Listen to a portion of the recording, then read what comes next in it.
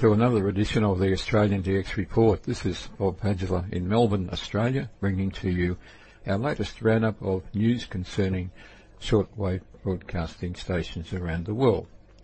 We include information concerning propagation reports, monitoring information, solar activity news, schedule information and other items of interest to shortwave monitoring enthusiasts. A reminder that all times we give in these programs are in UTC, also known as GMT, and all frequencies are in kilohertz. Solar activity has increased recently. The latest report from the Department of Space Services in Sydney, New South Wales, had these comments. Solar activity was low on UT Day 11 November with a C2.6 flare from the new region. There is currently 2 numbered regions on the visible disk. No earthward directed CMEs were observed in available coronagraph images. Solar activity is expected to be mostly low for the next 3 UT days. On UT Day 11 November, the solar wind speed was near its nominal levels, under 350 kilometres per second. The total IMF varied mostly between 3.8 NT and the north-south component of the IMF range was plus or minus 4 NT. The solar wind speed is expected to remain near its nominal levels for the next 3 UT days, which at the time of writing were 12 to 14 November. The 10.7 centimetre solar radio flux has increased to 88, that's 88, and the daily equivalent smooth sunspot number has moved up to 32, that's 32. This increase in solar activity has resulted in improved propagation and transmission into Melbourne here in southeastern Australia, particularly in our post-sunrise period on frequencies below about 12 megahertz. This is a short summary made between 1900 and 1930 of key frequency occupancies as monitored here in Melbourne. 6060, the Voice of the Islamic Republic of Iran, carrying its Arabic service. 6130, Swaziland, Trans World Radio from the Manzini transmitting station in African languages. 6170, Bulgaria, the BBC using the relay at Kostinbrod with programming in Persian. On the same frequency at the same time, the Voice of Korea from North Korea with its European service in German, causing interference to the BBC. 6180, Romania, Radio Romania International in its German transmissions. 7310, China, Taiwan, the Sound of Hope, the politically based station broadcasting in Chinese. And 7315, France, Radio Television Marocain, broadcasting from Issoudun, the relay station in France, with programming in Arabic. Well, that was a short summary of frequency occupancies made here in Melbourne recently, between 1900 and 1930, and most of those frequencies are new frequencies recently introduced for the new B20 international transmission season. Here's a report now from the High Frequency Coordination Committee, which regulates and coordinates frequency movements of most shortwave stations throughout the world. This report talks about content delivery developments.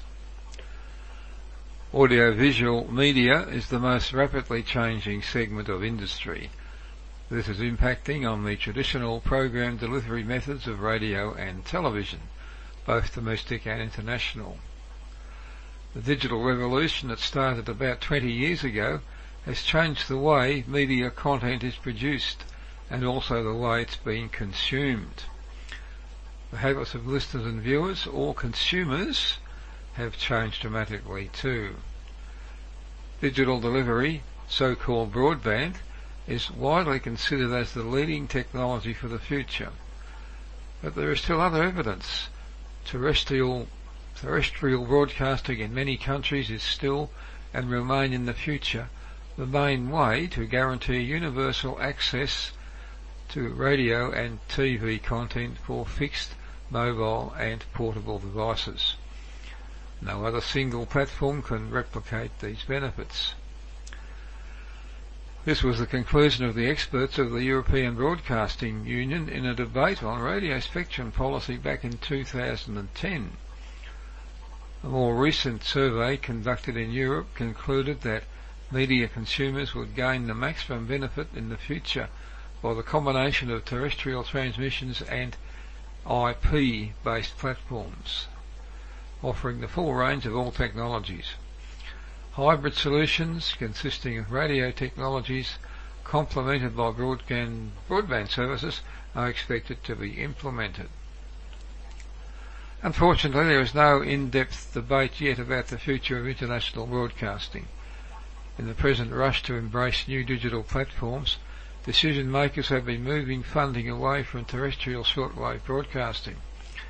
Yet they are frequently unaware of the properties of the individual platforms and even of the existence and needs of different segments of their audience. The palette of technologies used for content distribution has become varied, and the number of ways of delivering content keeps increasing. Consumers are unable to make use of them all at a specific point in time. The choice depends increasingly on their context situation, for example, location, personal preference, social position, availability of a device, etc. It's therefore wrong to exclude one technology, traditional radio broadcasting for example, just because the funding is limited and there is a rush to embrace new methods of distribution. Exclusive use of parts of the radio spectrum have been assigned globally to shortwave broadcasting, and they are expected to stay in use as a preferred way of receiving radio content by some listeners. The decrease of wireless distribution of TV, domestic and international broadcasting, and even of printed media itself does not mean that these distribution methods are threatened with a complete extinction. In specific context situations such as natural disasters, periods of social unrest, electricity blackouts, deliberate communication shutdowns, or in developing regions, there is no other equally effective alternative to radio distribution. There is an interesting sideline to the current reduction of radio broadcasting. International broadcast bands are still overloaded, and the reductions are in fact improving listening conditions there. Frequencies are not individually allocated, and the vacated channels can be taken up freely and immediately by other users. Some broadcasters have already started enlarging their radio presence and may become very dominant soon. The number of frequencies is limited.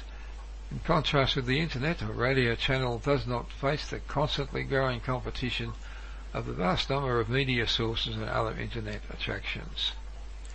Well, that was an article which was produced and delivered by the High Frequency Coordination Committee, which is the international body responsible for coordination and management of frequency allocations for international broadcasting. That's all the information in our program this time. We hope you found the broadcast interesting and helpful for your shortwave radio monitoring.